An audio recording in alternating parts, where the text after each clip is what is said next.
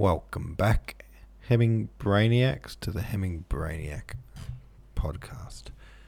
We're talking about chapter 43 of Human Bondage. You've got to admire Miss Price's thick skin, but will she be an artist?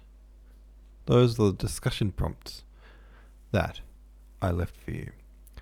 I'm a bit sleepy, you can probably tell in my voice, and I just watched a very depressing film. So my tone is rather bleh-ish. Swims to the Mum Fishy said this though. She said, M was an avid art collector. During his long life he created a collection of art which was known and respected the world over. Prior to selling them off later in his life, for a variety of reasons, he published the collection in Purely for My Pleasure, a slim volume of picture plates with a short accompanying story of the collection's history. Link below allows one to view these plates. Oh, cool. M's art collection was a very personal one, and the story of its development, as detailed in the book, is full of anecdotes. I made the acquaintance of Matisse. He was bedridden. I bought 2 of his paintings. His Gauguin was from the South Seas island of Tahiti. Gauguin had done a painting on the door of a hut. M, visiting the island while researching his book, The Moon and Sixpence, paid the current resident 200 francs for it, unscrewed the door, and carried it back to his car. He mentions that Renoir had lived not far from him on the Riviera. I'm looking at this link. Oh, there he is. A portrait of him. There's no paint. Oh wait, there is paintings. Anyway, he had a bunch of paintings. Cool. Acoustic Eel said, Miss Price told him a long involved story. Thank you, Somerset, for sparing us that story, or maybe we should thank his editor. I have thoughts about the art student saying she would kill herself before she gave up art. As a professional musician, I totally understand that. If you know that art is what you want to do, then there's nothing that will stop you. The extreme case is Florence Foster Jenkins, subject of a hilarious 2016 biopic starring Meryl Streep. She was a terrible singer in the early 20th century. We have actual recordings from her back then. Should we listen to them? Yeah, let's do it. Notice she misses her very first entrance and the pianist goes back to play her in. It's 100% real and not made up.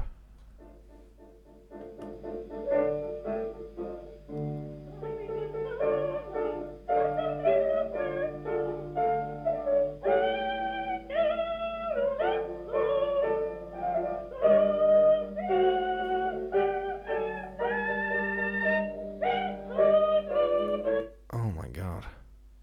That was beautiful. It's 100% real and not made up. So you reckon that's what Miss Price is like?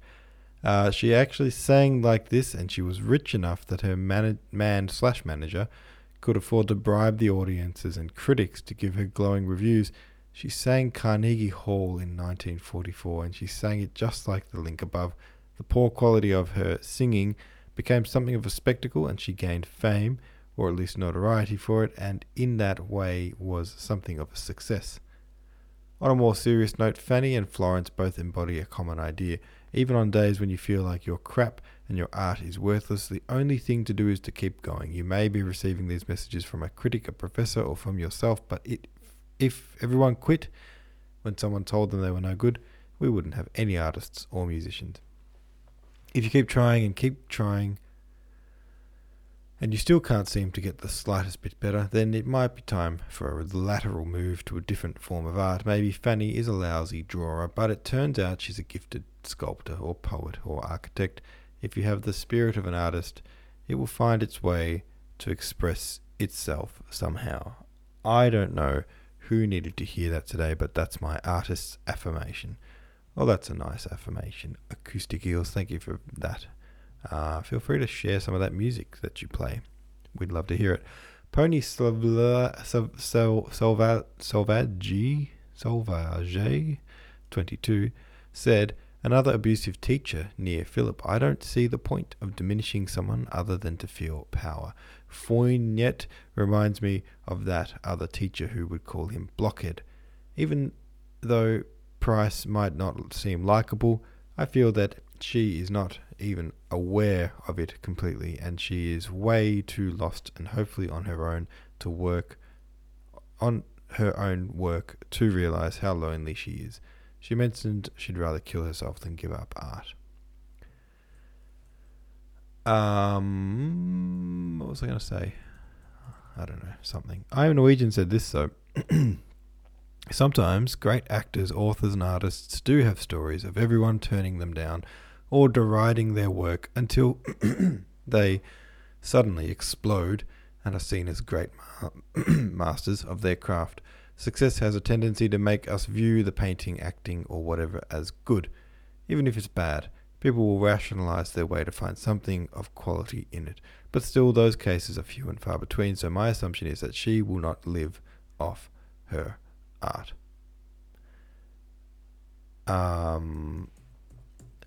Yeah. Well, it's always a long shot, isn't it? And Trepper said, will she be an artist? Well, she's been studying for 2 years and no one seems to think she has talent. Judging by Philip's opinion of her drawing, she's not even competent. So no, I don't think so. That's kind of heartbreaking because she's so dedicated. It almost doesn't seem fair. Thank you, Anna, for allowing me to post about my book. Yeah, I saw a little bit about your book there. It's Miserable Byron and the Christmas Dollar, and I clicked on the link and I looked at it on Amazon and I saw that some reviews said, I absolutely loved this book. It was a touching Christmas story. And someone else said, it's a charming book about an ungrateful ruffian who gets the unique opportunity to experience what it's like to live in poverty. It's a bit of a Christmas carol kind of thing. Very cool. Very cool. Listeners, you should go and check out Entrepper's Christmas picture book if you've got little children and want to read them a Christmas story. All right, let's read the next chapter of this book, which goes like this. It's called Chapter XLIV, which is 44, and it goes, but notwithstanding when Miss Price on the following Sunday offered to take him to the Louvre, Philip accepted.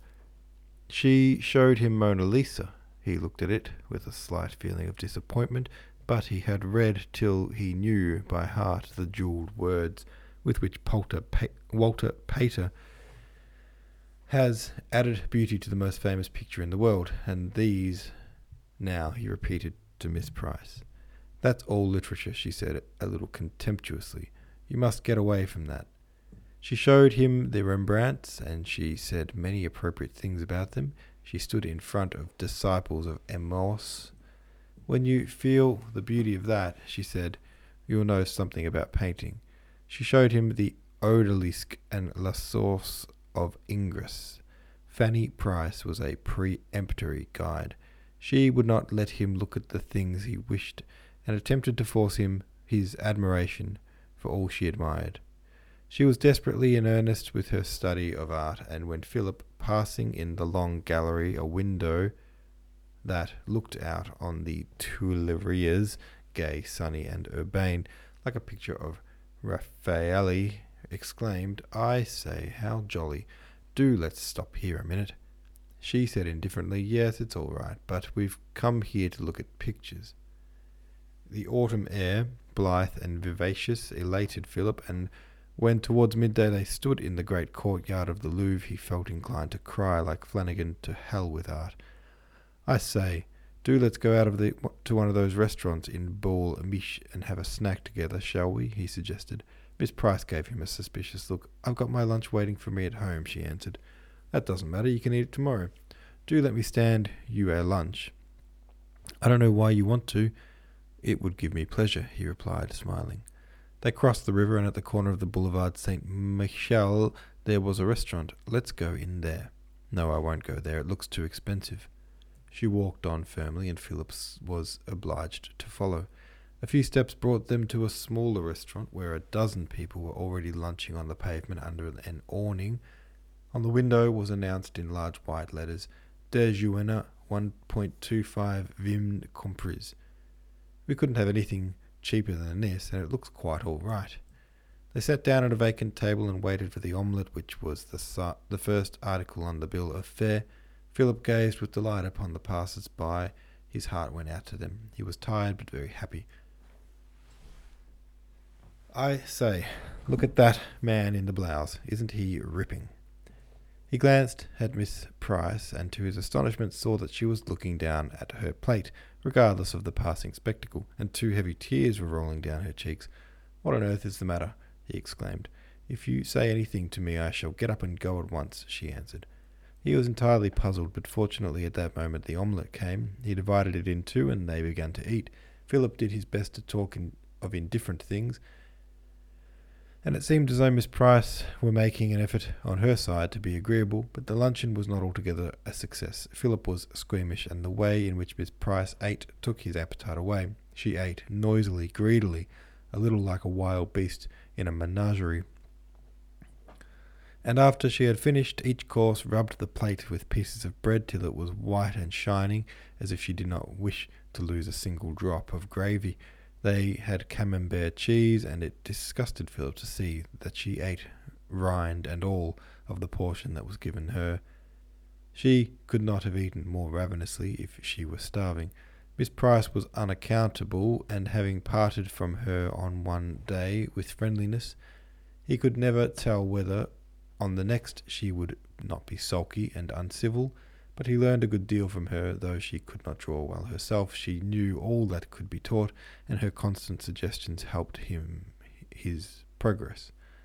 Mrs. Otter was useful to him too,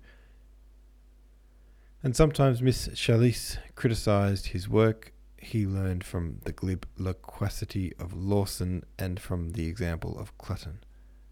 But Fanny Price hated him to take suggestions from anyone but herself, and when he asked her help after someone else had been talking to him, she would refuse with brutal rudeness. The other fellows, Lawson, Clutton, Flanagan, chaffed him about her. "You be careful, my lad," they said. "She's in love with you." "Oh, what nonsense," he laughed. The thought of that Miss Price could be in love with anyone was preposterous. It made him shudder when he thought of her uncomeliness, the bedraggled hair and the dirty hands, the brown dress she always wore, stained and ragged at the hem. He supposed she was hard up. They were all hard up, but she might at least be clean, and it was surely possible with a needle and a thread to make her skirt tidy.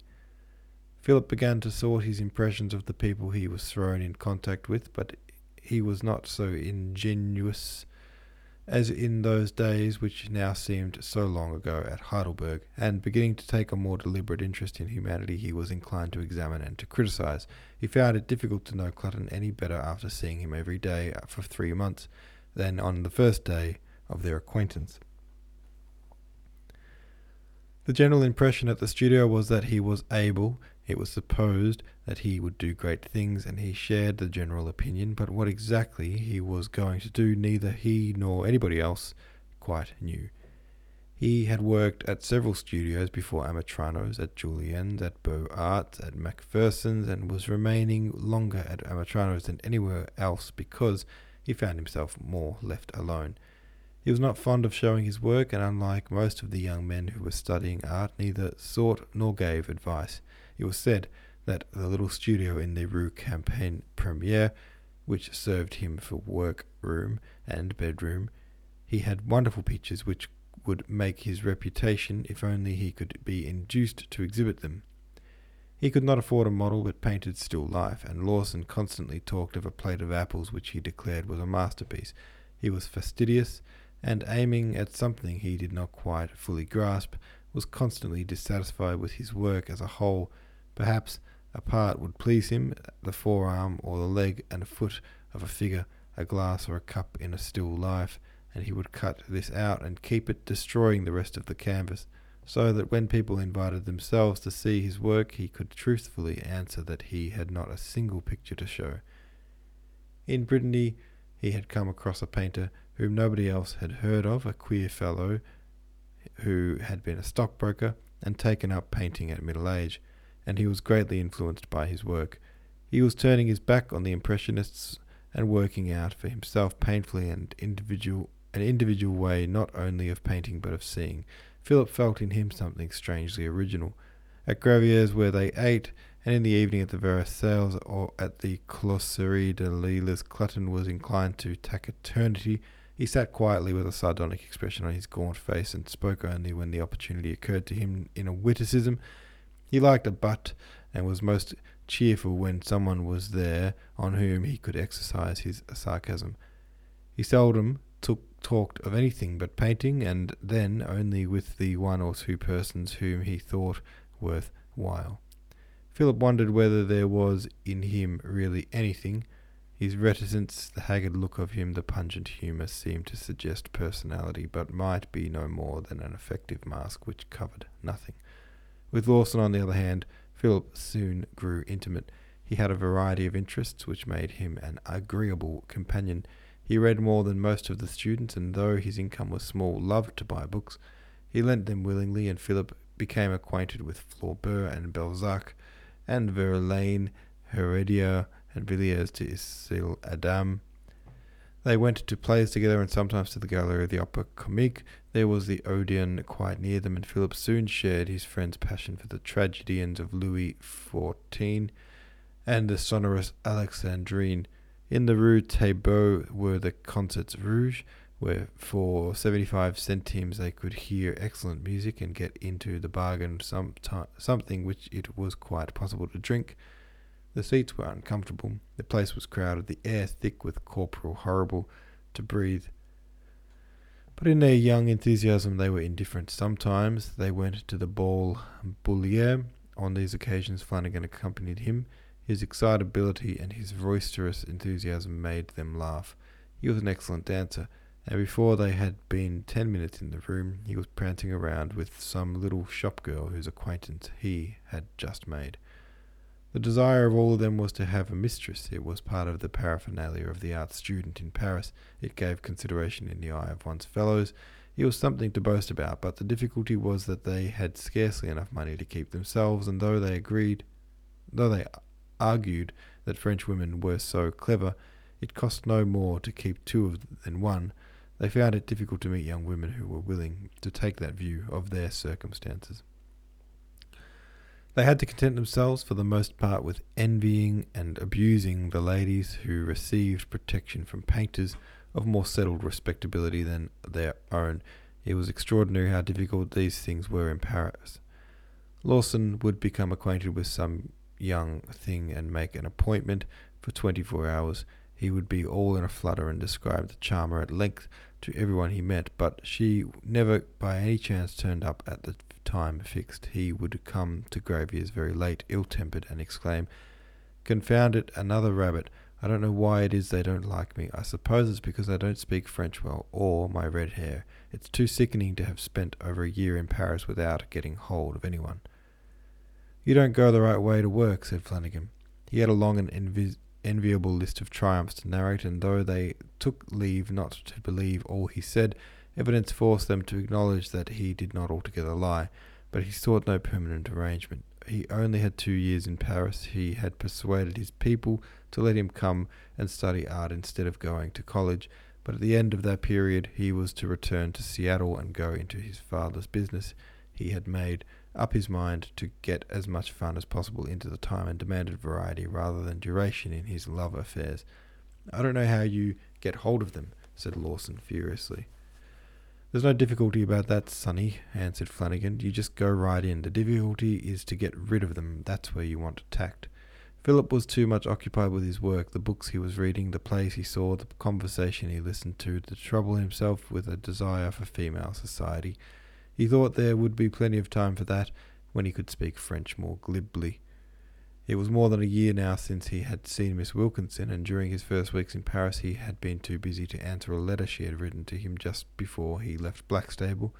When another came, knowing it would be full of reproaches, and not being just then in the mood for them, he put it aside, intending to open it later, but he forgot, and did not run across it till a month afterwards, when he was turning out a drawer to find some socks that had no holes in them. He looked at the unopened letter with dismay. He was afraid that Miss Wilkinson had suffered a good deal, and it made him feel a brute. But she had probably got over the suffering by now, at all events, the worst of it. It suggested itself to him that women were often very emphatic in their expressions. These did not mean so much as when men used them. He had quite made up his mind that nothing would induce him ever to see her again. He had not written for so long that it seemed hardly worthwhile to write now. He made up his mind not to read the letter. I dare say she won't write again, he said to himself. She can't help seeing the things over. After all, she was old enough to be my mother. She ought to have known better. For an hour or two he felt a little uncomfortable. His attitude was obviously the right one, but he could not help a feeling of dissatisfaction with the whole business. Miss Wilkinson, however, did not write again, nor did she, as he absurdly feared, suddenly appear in Paris to make him ridiculous before his friends. In a little while he clean forgot her. Meanwhile he definitely forsook his old gods. The amazement with which at first he had looked upon the works of the Impressionists changed to admiration, and presently he found himself talking as emphatically as the rest of the merits of Manet, Monet, and Degas. He bought a photograph of a drawing by Ingres of the Odalisque and a photograph of the Olympia. They were pinned side by side over his washing stand so that he could contemplate their beauty while he shaved.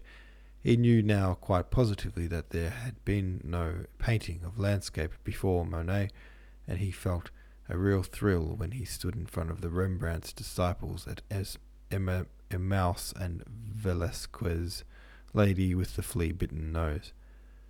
That was not her real name, but by that she was distinguished at Gravier's to emphasize the picture's beauty, notwithstanding the somewhat revolting peculiarity of the sitter's appearance. With Ruskin, Burne-Jones, and Watts, he had put aside his bowler hat and the neat blue tie with white spots which he had worn on coming to Paris, and now disported himself in a soft, broad-rimmed hat, a flowing black cravat, and a cape of romantic cut. He walked along the boulevard du Montparnasse as though he had known it all his life, and by virtuous perseverance he had learnt to drink absinthe without distaste.